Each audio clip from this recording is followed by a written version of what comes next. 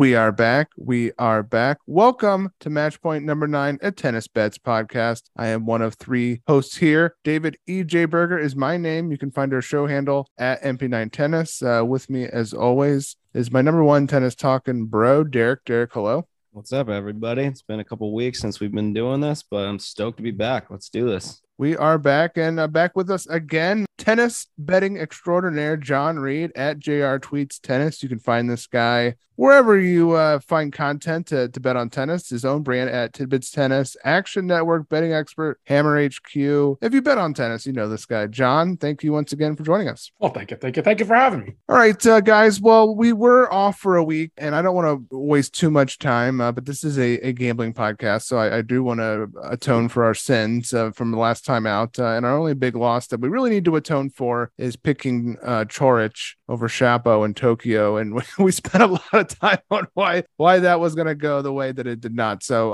that was egg on our face there. But we did have Foe in the final there, and we had Tsitsipas and Djokovic in the Astana final, with Djokovic winning. And if you followed that, you had a couple Steph wins at pick prices if you tailed. So good on us. Maybe not the boldest call picking Djokovic to win it all, but we still had it. Last week it did suck because I feel like if we were on the mic, we would have had some hot Rinderknecht talk versus Busta. We missed on that. That would have been a good feather in the cap of the podcast. But we move on. We move on. It's a new week. And we have 3 sites that are providing a lot of entertainment in different ways, sometimes on the court, sometimes technically on the court, but with the court not in play because it's unsuitable to play on. So a lot to dig into here. Anyone have any quick thoughts here on the week so far? Just opening the floor before we dig in. It's been pretty sweet, actually. I mean, last week we had a couple 250s, and then this week we have like 2.5 250s. A lot is jam-packed in this Naples tournament that's seemingly always playing catch-up, whether that's a court issue or just trying to squeeze a bunch of people into the day for missed time. So I'm pretty stoked on this like jam-packed format, to be honest. Yeah, it is pretty sweet to have 3 sites going. Normally it's a little exhausting, but I don't know. This week it's hitting a little different. It's nice to have all the action. Well, let's kick it off with ATP Stockholm. This is a long-standing indoor hardcourt event. Quicker courts in theory. John, what do you think about how the speed has been so far in Stockholm? I think Stockholm is generally in that medium faster. Antwerp is like, we'll get to that in a sec, but that's like historically one of the quickest events on tour. I remember a few years back, Pablo Andujar won a match and almost beat Grigor Dimitrov.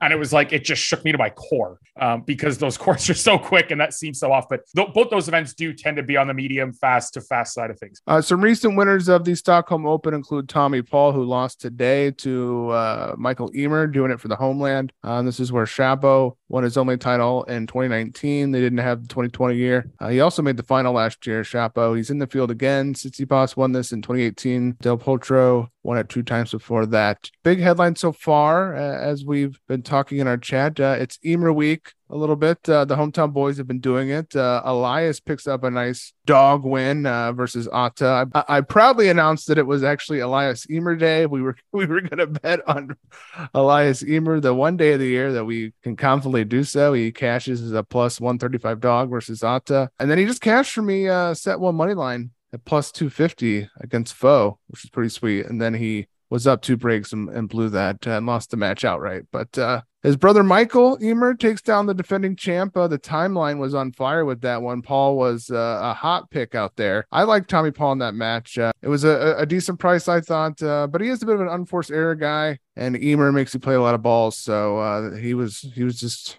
stinking it up out there. He's stinking it up all week. I mean, John, you had a back and forth with Sneeze about the amount of games Leo Borg would win against Paul, and he won quite a few, didn't he? Yeah, that was a shocker because, I mean, Leo struggles, at the lower levels to win 6-7 games in a match. Obviously, I think the serve did play on the quicker courts kind of helps you find some free points. And, if you can find 2 or 3 in a service game for free, then it makes it a lot easier to find that service hold than on some of the challengers on clay where his baseline game was just exposed. And obviously he has actually improved from since the spring. And I think the home crowd as well spurs him on. Like Bjorn Borg's a legend in Sweden. So obviously his kid, no matter how crappy he is at the sport, is going to find some huge support. Yeah, good crowd watching here in Stockholm.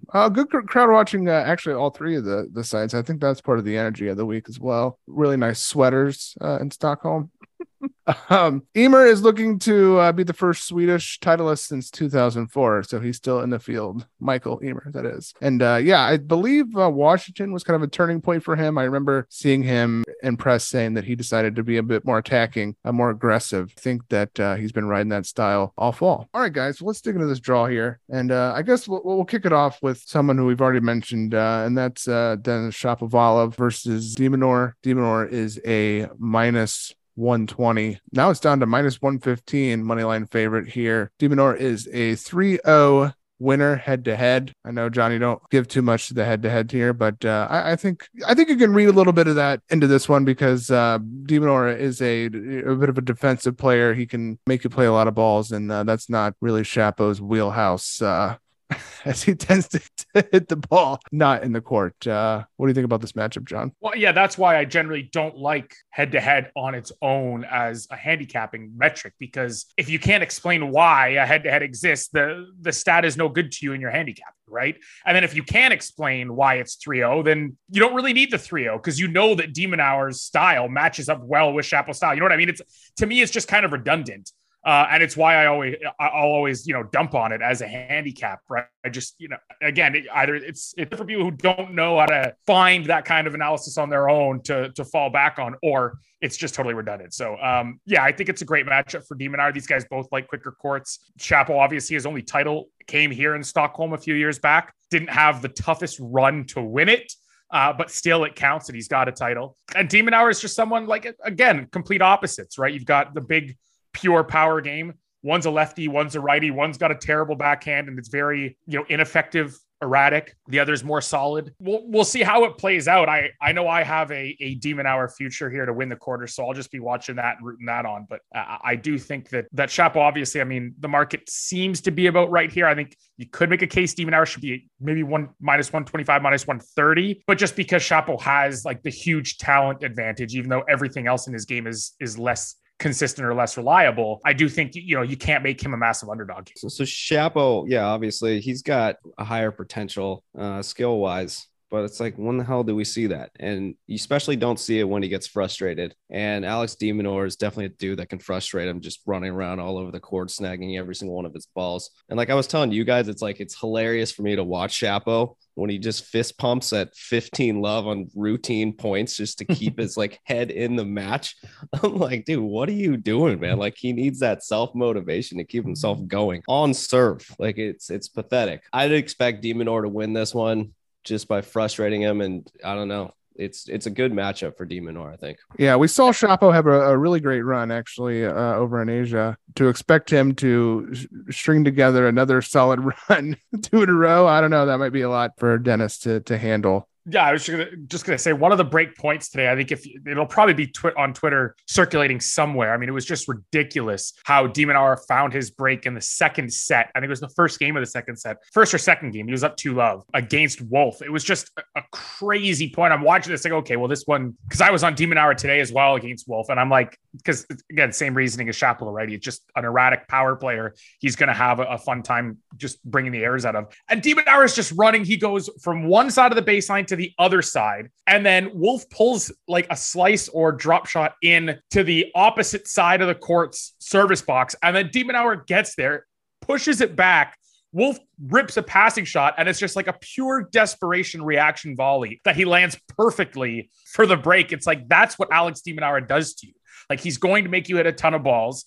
And even if the power guys don't commit the error, he's still going to find ways to win the point. It must be absolutely maddening at some points to be guys like Wolf or Shapo who really don't have the kind of point construction in them. And you kind of do need some of that to beat a guy like Demon. Yeah, I'm going to be playing ADM here. Holger Rune taking on Cam Norrie. Now, Cam Norrie, I feel, is a little short here at minus 145. I actually have a name written down, not in pencil, but in pen here, and that is Holger Rune to move on in this match. He's only plus 120 right now out there. I want to see that go up a little bit higher. I think it probably won't go too much. Maybe it'll close around plus 130, but I think Norrie's going to get steamed up here, and I feel it's a bit of a trap line almost. The formula that Rublev had against Norrie at the U.S. Open in terms of just hitting more winners, you probably won't have the amount of aces that Rublev brings to the table, but I think that Rune has what it takes to get the points to win this match here against Norrie. He's been improving on indoor the last few weeks. Why not take a shot on a dog here? Norrie also had COVID recently, so we're not totally sure on the fitness. Dude, speaking of COVID and what happened last week, or no, was that 2 weeks ago that Fritz won Tokyo? Dude, do we trust the injury report for Taylor Fritz at all? I don't trust. There was an Indian Wells where he was apparently injured, wins the final against Rafa, who was actually the one that was injured. And then prior to Tokyo, claims to have COVID, which I'm pretty sure he had COVID. I don't know. I feel like he played that one pretty hard for gamesmanship. Oh, I mean, I don't really believe any injury reports anymore. I mean, we watched Baez get wheelchaired off last week, and then he comes out and wins as a plus 270 dog against Sonego that I missed out on, that I am really angry about. So I'm just like, if a player is out there and playing, and I also didn't really want to play Draper this week versus Brooksby because I didn't know what kind of form he would have, although he did kind of tank out in his next match. This kid needs to hit the gym. The strength and conditioning coaches team needs to do some work on that guy. But I just, at this point, if a guy's out there, I'm throwing away all injury concern. I think it's Thursday, right? Well, we record, and so we've got Thursday night football, and you got the NFL with a very rigid, you got to practice, you got to list guys with their participation in practice. They got to be out doubtful. They've got such a rigid scale for their injuries on one side of the spectrum where it's super organized and definitive, or at least, even if it's not definitive, like they have to tell you questionable, right? Like doubtful. Tennis is on the other end of the spectrum, man. It is the least reliable sport when it comes to injury news. It is awful. And Rafael Nadal is the biggest offender of this.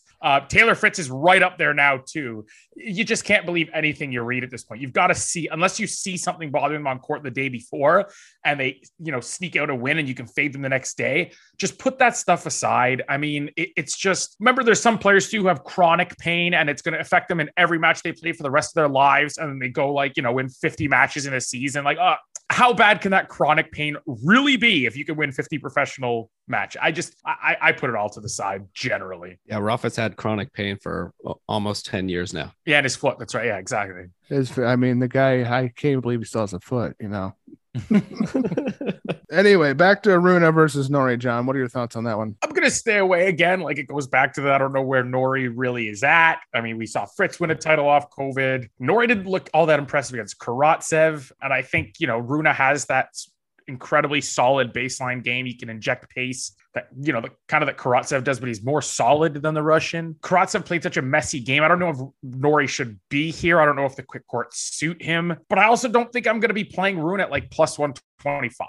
I think I'd want it up to around the 140, 150 region where that talent is okay, this is getting a little bit much. I think it's priced fine. I don't think I could make Norrie a dog. I don't think I could justify him not being the favorite. Right. So to me, it seems pretty fine. Yeah, it's an interesting pricing on both ends. I think it's soft on both sides, which makes me lean the dog side because I feel like a little trappy on the favorite side. You're going to be pressing that bet, but Norrie's such a good price. Let me just press that real quick. And then Norrie goes out and loses in straights. All right, well, let's keep it rolling here. We got Tiafoe, who just won, versus Emil Rusevori. Rusevori absolutely dusted my boy Leheshka. I kind of thought that would be coming, actually. But I did see that there's a Czech that won here 3 times over the years at Stockholm. So a standing tradition of Czechs doing well in Stockholm that Leheshka was looking to continue and did not. Rusevori, I think, is going to lose Tiafoe. I don't really have much else to say. I was kind of on the Rusevori train. I exited at the last stop. I think I lost. I'm not sure where I lost to him recently, but or lost with him recently, but I think he's a promising kid. I just don't think consistency is very good, and I don't think he has a lot of variety in his game. Yeah, I mean, it's like that's why he likes the quick courts, right? Is because he can keep the point shorter. When you can keep the point shorter, you don't have to hit as many balls. When you don't have to hit as many balls, you commit fewer errors. That's a recipe for success for these guys. That's kind of where he made his hay on the Challenger Tour as well. We're on the quicker indoor courts. Now, this is kind of part of the season where he should do well. A lot of the top players aren't playing or they're not motivated. He's got good conditions for him. This isn't like a home tournament, but it's pretty damn close. Like, I don't think Finland has anything above challenger level, and Sweden and Finland are neighbors. So this is like quasi almost home turf for him, or as close as he's going to get. I don't mind Rusuvori to potentially make a run here. I'm not going to back him. I'm not looking at, he's just not a player I enjoy betting on or against. And I generally don't see much value on either side in his matches. So I'm good just sitting that out. Yeah, Rusuvori, it's just some guy that I'm just looking out for. I mean, I've watched him earlier. I've lost betting against him earlier this year. And then after that, I was like, hey, he's kind of somebody to look out for. But like, I'm not necessarily betting on him. But I just watched that Tiafoe match against Ymer, and he did not play well in the first 1.5 sets. Ymer did play pretty well. Tiafoe just turned it on. So I can't really see him losing that against Rusuvori if he can kind of keep that momentum going. Yeah, well, Elias's serve was, as John said, cracking in the first set. He was in fuego, and he had the crowd at his back. It was a good setup. This was a letdown spot for Tiafoe, and he battled out. And he came through. So that gives me a little confidence going into this next match against a player that I think in any neutral setting he will win. And so I think, I also just think, I don't know, man, my opinion on Tiafoe has changed.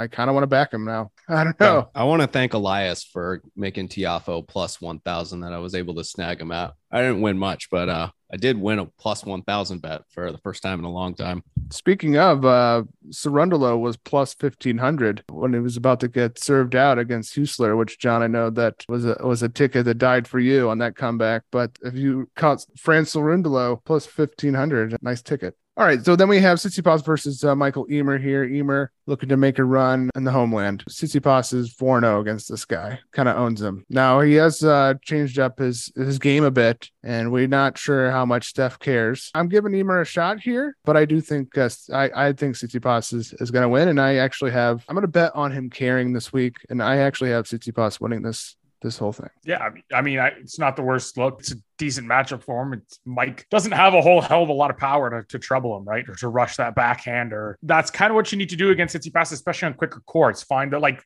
Max Cressy really gave him problems. If you can rush him, if you can play with pace, if you can have that big serve, the backhand has improved on return, but it's still against the biggest servers very vulnerable. Ymer does not have that power. He's going to be totally overwhelmed on the forehand wing. His serve is far more vulnerable. I think Tsitsipas can pretty much find his break and then just cruise on serve the rest of the way in this one. The number, like, you look at the number though, and you're like, man, Michael Ymer, I think, what is he, like, plus 300 area now? It does seem tempting. Yeah, I mean, he's plus 325 at Pinnacle. Yeah, plus 300 at Coolbet, two of my outs, plus 270. I mean, there's a wide range of pricing, but it's one of those things where it's like, it looks enticing because it's a plus 325 and he's, a top 30, 40 player and at home. And there's a bunch of ways to talk yourself into that, but I'll end up just passing here because I think the actual head-to-head matchup and the styles really do favor Tsitsipas. And if he was going to tank out, it was as good a time as any to lose to Maxime Cressy. I mean, he battled through 2 tie breaks there. I don't think you do that if you're just got your eye on the 500 and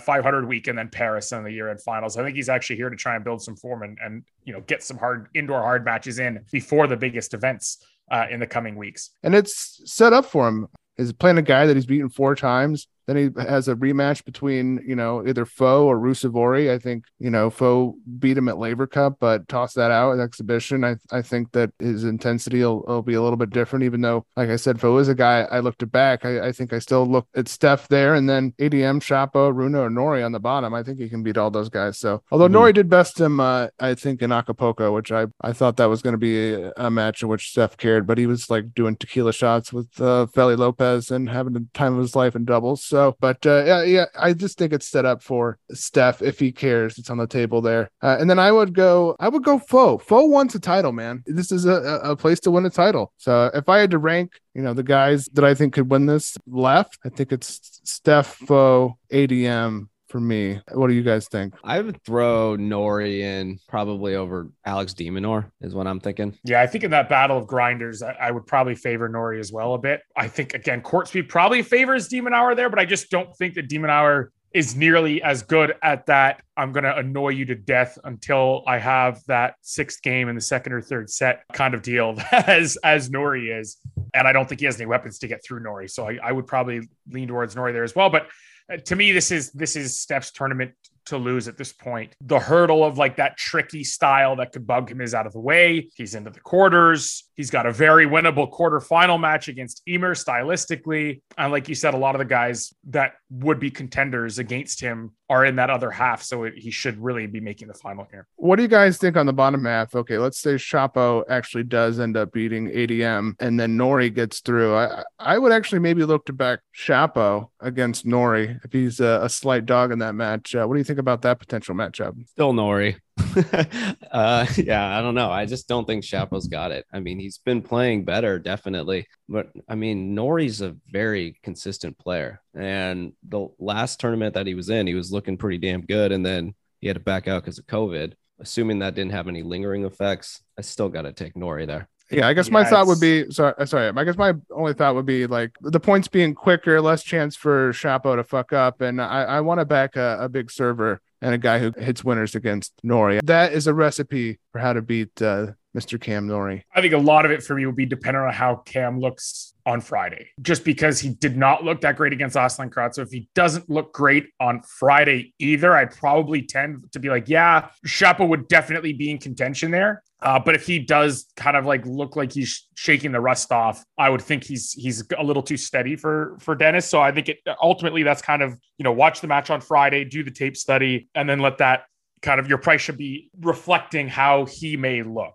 is how I'd say it. I mean, that's how I'd be handicapping it anyway. All right. And then if it's ADM Nori, I would probably, I would take a shot on ADM as a dog. I think he would be the dog in that matchup. It sounds like you guys would probably have Nori. All right. Well, I think we like Steph, we like Foe, we like ADM and Nori as the guys that come out of there with Steph leading the way. So, all right, let's move on to the next site. Next, we have ATP Antwerp, the European Open in Antwerp, Belgium, another indoor hard court event. I'm loving the indoor hard court season. I have to say, I quite enjoy it. I think Clay might be falling down on my list, man. I was just going to say that until it comes back. Exactly, Dick.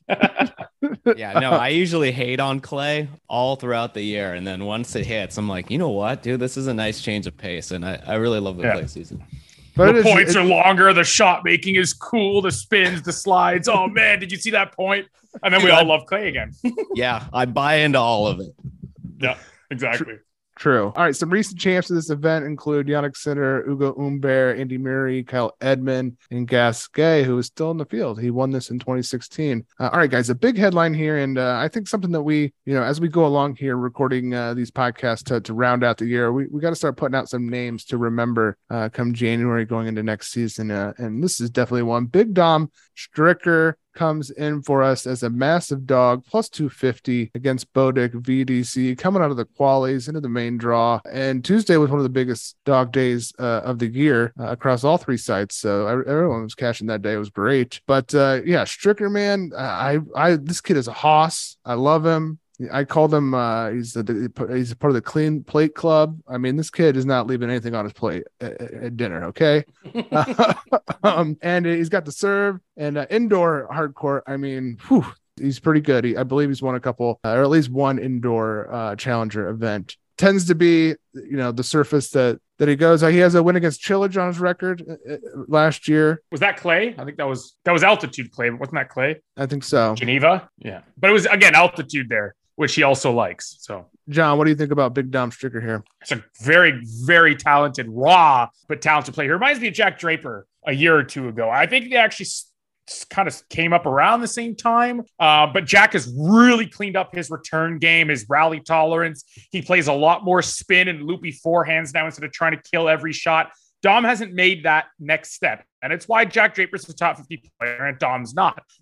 That said, if you can get him into like Swiss indoor tournaments, I don't know if he's going to have a wild card in Basel. I'm sure he'll have at least a qualities wild card, I would think. But, if you can get him in these spots against these players where, again, because the market doesn't know who he is, you're going to find these outrageous numbers, these +3.5, +4s with that serve and that +1 forehand and the lefty game too. Like those big serves, booming serves into righty backhands can be so tough to return. And even if you do get them back, they're sitting in the service box for him to crush with his forehand. So I think when you can get the +3.5, +4s, +4.5s with him, like it's just going to be so profitable to hit those and just back him to hold serve a bunch, unless he's playing like a Nori or a Djokovic, right? Just pick your spot kind of deal. Super talented. I had him to win that quarter 80-1. And it was really annoying because that quarter was weak as hell, man. You had like Schwartzman had the bye. You had Goffin. You had the Dutch kid Bailey, who is like super talented, but he's a junior. He hasn't played much professionally at all. Then obviously there was the bye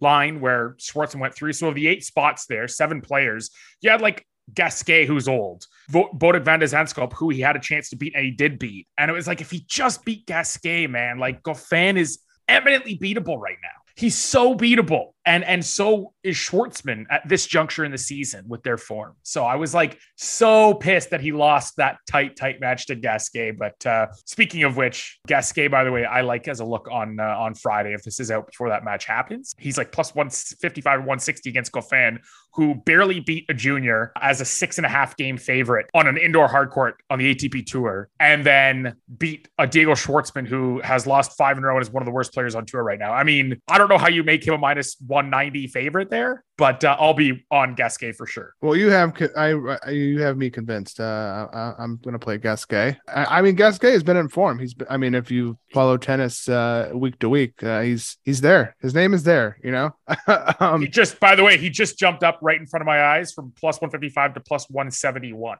Oh my God. Like did he get hurt against Stricker? Like, is there something I missed in that tape study? Because I don't understand why Goffin is taking all this money when he's in horrible form. And the only players he's beaten are a kid that he was a 6.5 game favorite against that he didn't come close to covering. He needed 3 sets. And then Schwartzman, who's again, one of the most out of form players on tour. What are we basing this like massive valuation on David Goffin on? I mean, I think it's just the home favorite here, home quarter. Works for me.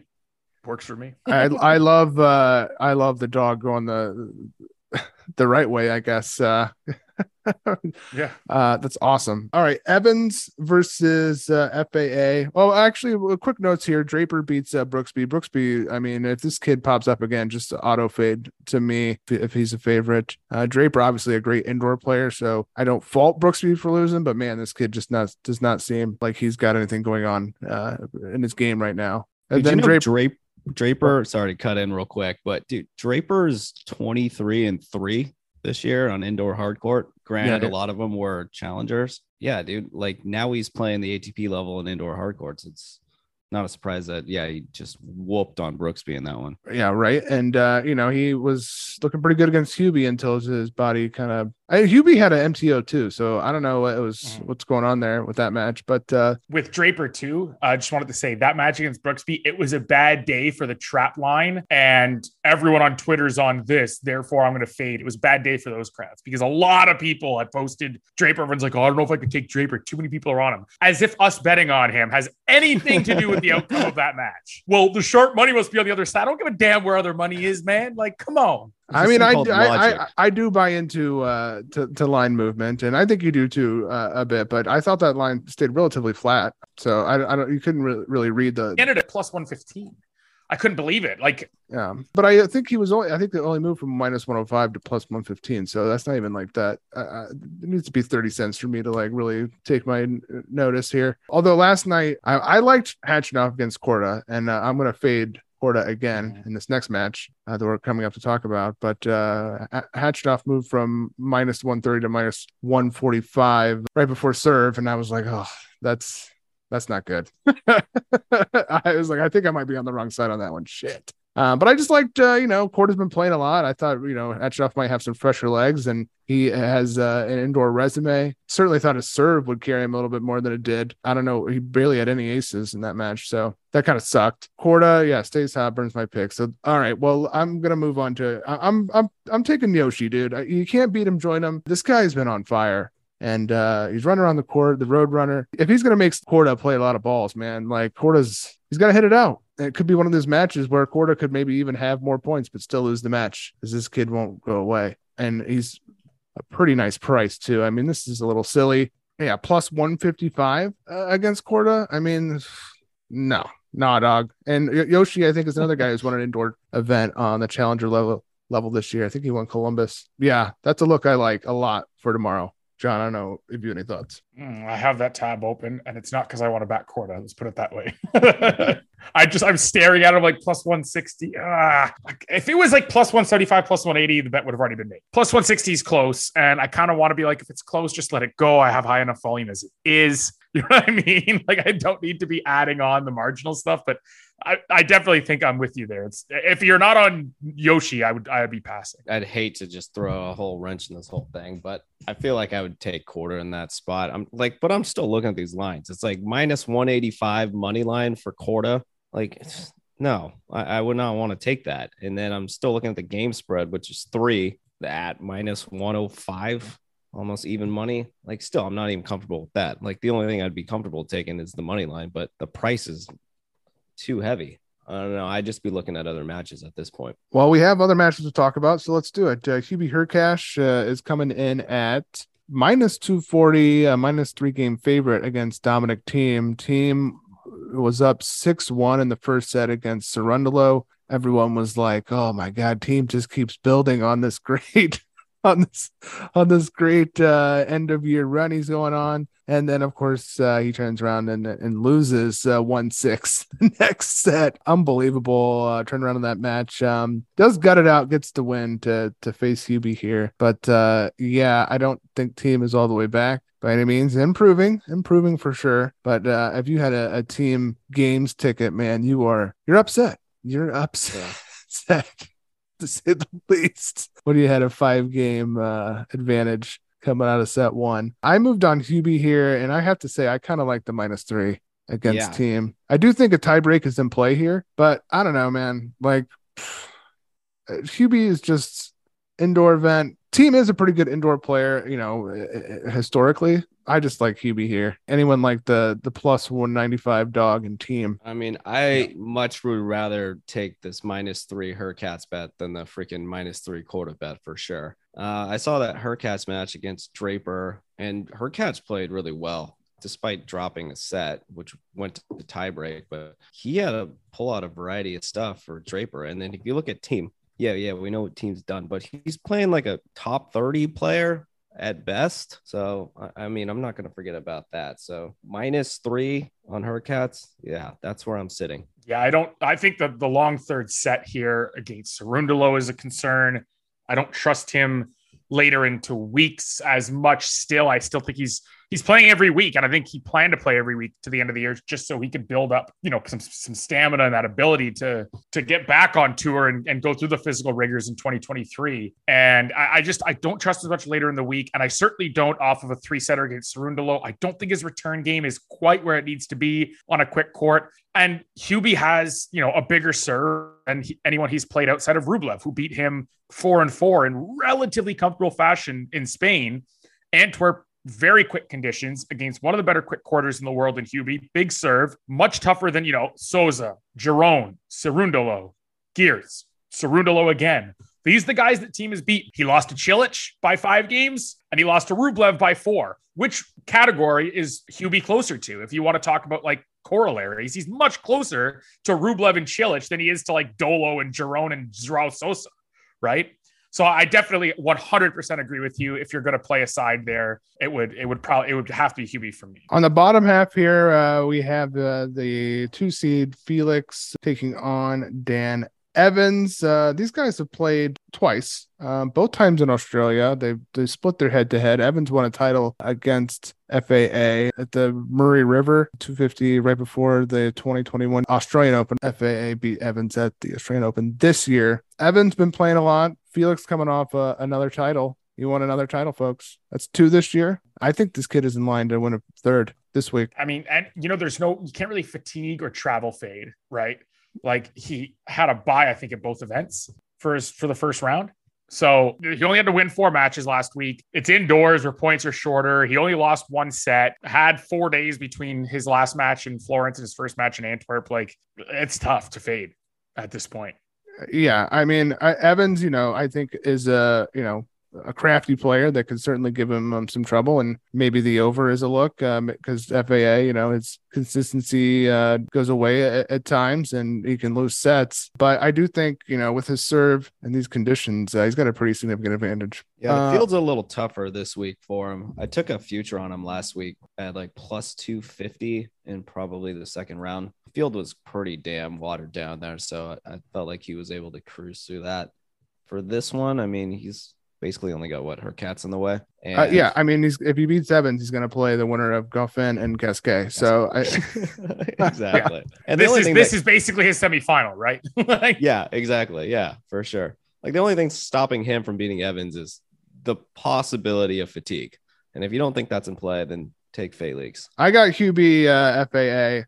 And I got FAA winning it. Hubie with these servers, I mean, he's been on record. He just guesses where the ball is going to go. And he seems to have a pretty good, record with guessing right. But it doesn't instill confidence in me that he's literally just like, I'm guessing out there. So I don't know. I think that FAA, has a little bit more variety and I don't know, just a little more tennis IQ, even if he doesn't always come through on the day. I think he's a more well-rounded player than Hubie. Better mover too, right? Like I think he's got better movement to get around the court than Hubie does. So I got that said, if that does happen, and I agree, I think it will, I want to see the first set tiebreak price. If it's anything over plus 160, plus 175, anywhere in that area, I have it lined 40% of the time, so plus 150. If it's in that anything above that plus 170 area, I think it's worth a shot betting on tiebreak, yes, or over 12.5, whatever your book listed as, if that final were to happen. For sure. And I actually think we might get a nice price on FAA either as a short favorite or even potentially a dog in this matchup, depending on how the books price Hubie, who I think they'll like here on these indoor conditions. Because I think they'll probably think, people will chase Hubie more as the favorite versus Felix. I don't know. Just thinking about how to book that. So yeah, I got FAA, then Hubie would be my next pick to win this thing. And then FFino, I'll tell you that. All right, guys. Well, we have one last stop. What I deemed the Fire Festival of tennis tournaments in Naples, Italy. The Tennis Napoli Cup. Oh my God. This is making headlines for all the wrong reasons. Players' feet are making imprints like it's the Walk of Fame, like a tennis horror movie directed by M. Night Shyamalan. The court is alive, eating the players' feet. This is crazy. They had to stop. I think they stopped play today because it was just getting too late because they had to make up, almost all the matches from yesterday. But matches getting played, and the disaster is a real headline so far. John, I feel like you have some thoughts on this that I'd love you to share.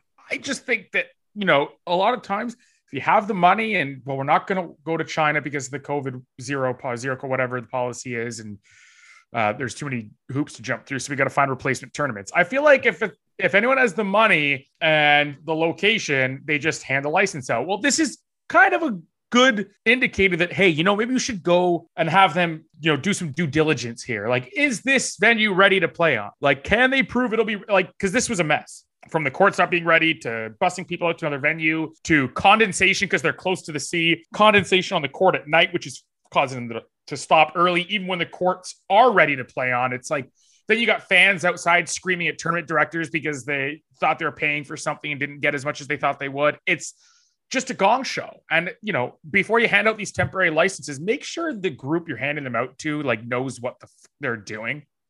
That's the big takeaway here. For me, anyway. Yeah, I think the Bet Rivers, the game Bet Match Pod, the Sean Calvert, he was there for the qualies to get a sense. And yeah. The qualies was canceled. He was like, I have no idea what's going to go on. I mean, it seemed like it really kind of came out, it was a surprise, which is like, how do you not know this is going to happen? I guess the rain, because they moved the courts over from Florence to cover these traditionally clay courts, I believe, and so they got waterlogged, so that's how what's going on. But this is a nightmare scenario for a tennis tournament. But some other notes besides the disaster: John's boy Pedro Cachin beats Manarino, adding to his hardcourt resume. We're keeping an eye on him come January. because he's going to probably be in the field for a couple of these events before the AO.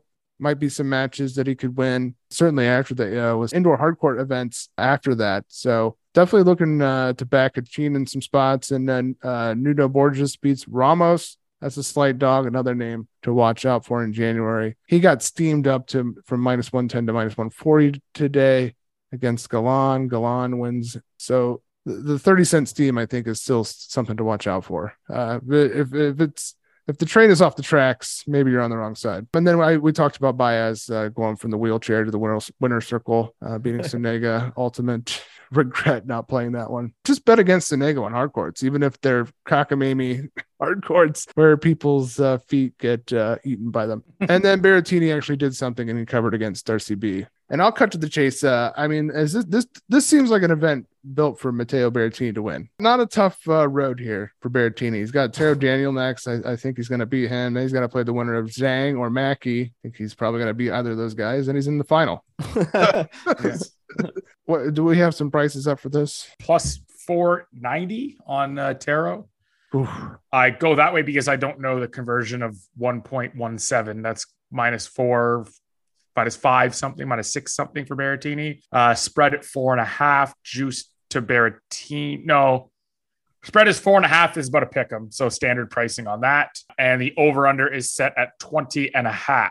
Oh, I like the under on that one. I think he can win this. I mean, yeah, if you think he finds a break in each set, off you go. 6-3, 6-4, 6-4, 6-4. I think after last week's whatever that was, I think Berrettini's a little bit more motivated, and I think he wants to put on a show here for the home crowd. The crowd, surprisingly, the crowd is pretty good. They've been hanging in. I don't know if anyone's been watching the matches, but they're a lively crowd. They definitely have a side they're going for. I think that's part of what we mentioned. This has been a kind of a fun week. The crowd's been good here, and it's been fun to watch. Busta versus Kecmanovic is at the other side. I'm going all over here. Let's go to the top half here. I kind of like Kecmanovic against Busta.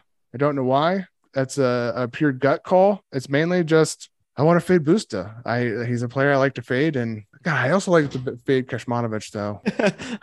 Maybe I don't know what I think about this match. What are you guys at? So you like fading Busta more than Kecmanovic? I got nothing against that. You don't want to fade Busta against Fonini? That match is already kind of started, right? It's 3 love. Shit, I forgot. I already moved on Busta. Shit. I mean, it's probably not the worst idea to just move Busta on at this point. Yeah.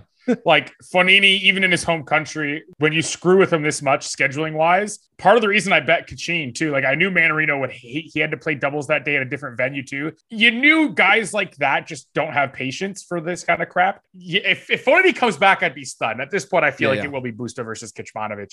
Yeah, no, definitely. And dude, Kecmanovic, I did watch that Mute match against him. But honestly, going back to Mute though, that guy is always bitching about something. This is the first time I've ever actually seen something warranted that he was bitching about, which was him slipping all over the court. Kecmanovic even had his side on that one too. So are they playing on these same crappy courts tomorrow? Yeah, all week. Yeah, this is their venue. Okay, I don't know. I mean, the courts aren't so bad now. They're not so bad. It's now they're ending early because once it gets dark and the sea is close, the condensation gets on the court, and they can't play because it's too slippery. So there's multiple issues with this tournament. Like it's not just the court repaving; it's also the proximity to the sea is kind of screwing with it. It's just a brutal kind of situation. Yeah, I did read about the sea condensation being a big issue.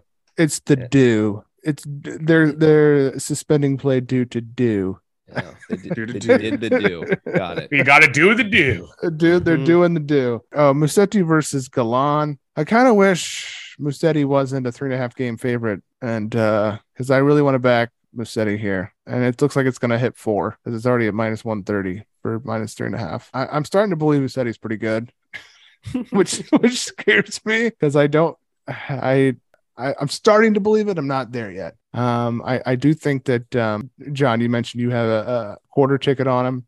I'm just this kid, man. When I fade him on indoor courts, he just rips through. And then I look at his quarter here, and I had him winning this quarter literally half the time because he had a bye, right? That's also something you got to keep in mind. He only had to win 2 matches to win the quarter. So when I see that, I think, I look at the players in his quarter, very few players who have a ton of pace and a huge serve to rush his backhand wing, that one-handed backhand. If you can't rush that, he's so freaking good. He's got a big serve. He holds at 50 or 70%. He wins over 50% of his second serve points, over 70% of his first serve points on hard courts. Those are like very, very strong metrics underlying for him on hard courts. The only concern is from the baseline, can you rush his backhand? If you can't do that, you're in trouble. Long story short, there's not enough guys, long story long, I guess, by this point, but there's not enough guys in this quarter who can rush that backhand. So I thought plus 160, that is way off. So I have that. Now, of course, when I fade him, wins. And now that I'm backing him to win this quarter, he's going to probably lose as like a minus, I think 300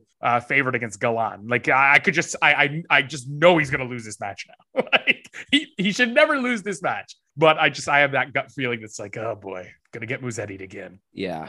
I mean, Musetti's ranked in the top 30. I mean, he's a pretty good player. The thing is one thing I always talk about on this podcast is consistency. And that's the only reason why we always have a question mark next to Musetti. And that's why you kind of love him and hate him too. It's like he goes on and he plays freaking great. And then you put money on him. And then that's when his greatness stops. I don't know. So then you're always left with the question mark at the end. I will say Musetti to win 2-0 and straights is only minus 115. That's pretty good value considering it's a 3.5 game favorite and it's about to be 4 games. So, I mean, you can kind of get out of, I mean, is he going to cover 4 games dropping a set? If I hedge, I mean, the nice thing about that is instead of hedging the money line with, it would be cheaper to just hedge the money line with Galan. But if you hedge with the +4, you could get really greedy, right? And you could hope for Musetti to win by 3 and then cash both.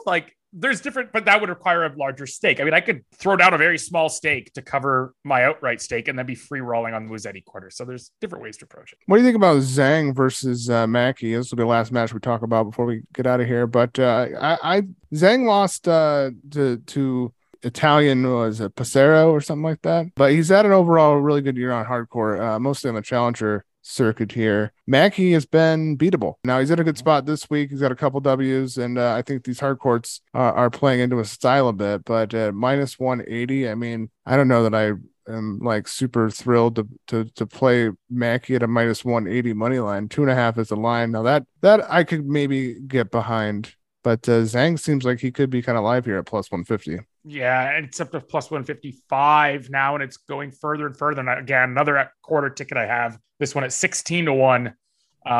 Tomorrow in Napoli, I feel like I don't need to bet much because I've got 2 nice big tickets from the outright perspective going. So I've got Zhang to win this quarter because, again, a relatively weak quarter, and he has been very good, in good form. He's added aggression to his game, which he's needed. He actually did better on clay, even though players from that region of the world in general, there aren't many clay courts in China, in South Korea, and Japan. They're primarily hard quarters, but he started to have more success on clay because he's got a very consistent baseline game. Then he started adding, a lot of aggression to that forehand, starting to rip those forehands. He started to find success on hard courts as a result, especially indoors. So I don't know if Mackey's got enough to hit through him. And I think he has the consistency and enough aggression when he sees an opening with space to beat Mackey. And if this price gets out to plus 165, plus 170, it's I'm going to want to double down. And I don't want to double down on this. You know what I mean?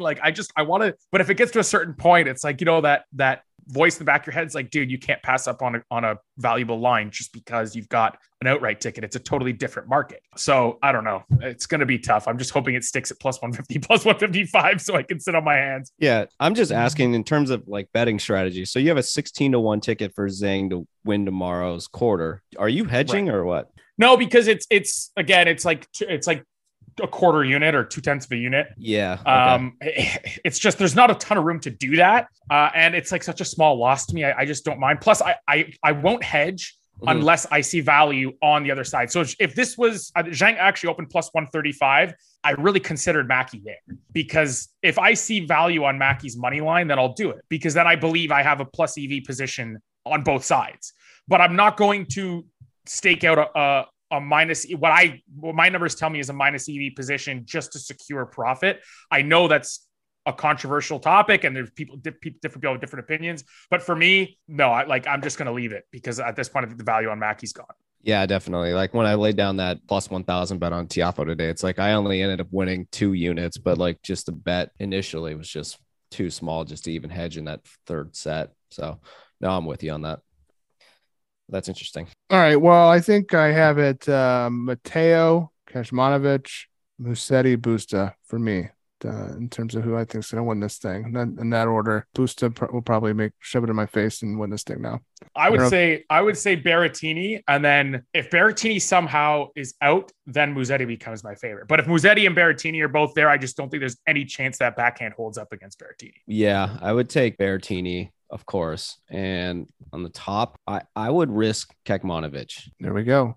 All right, boys. Well, we're back this week. It feels good. We're going to have a pod out. Let's not leave them, long again. It was only 1 week. I wasn't leaving them too long, but certainly hope to be back next week. If you do like this podcast, maybe, if you don't want to take the time for a review, give us a rating. Let's get the ratings going on any of your platforms that you're listening to this little podcast that could on. Give us a shout out, like, subscribe, all that fun stuff they say in the content creating world. I think we've said it all. And until next time, see you in the court.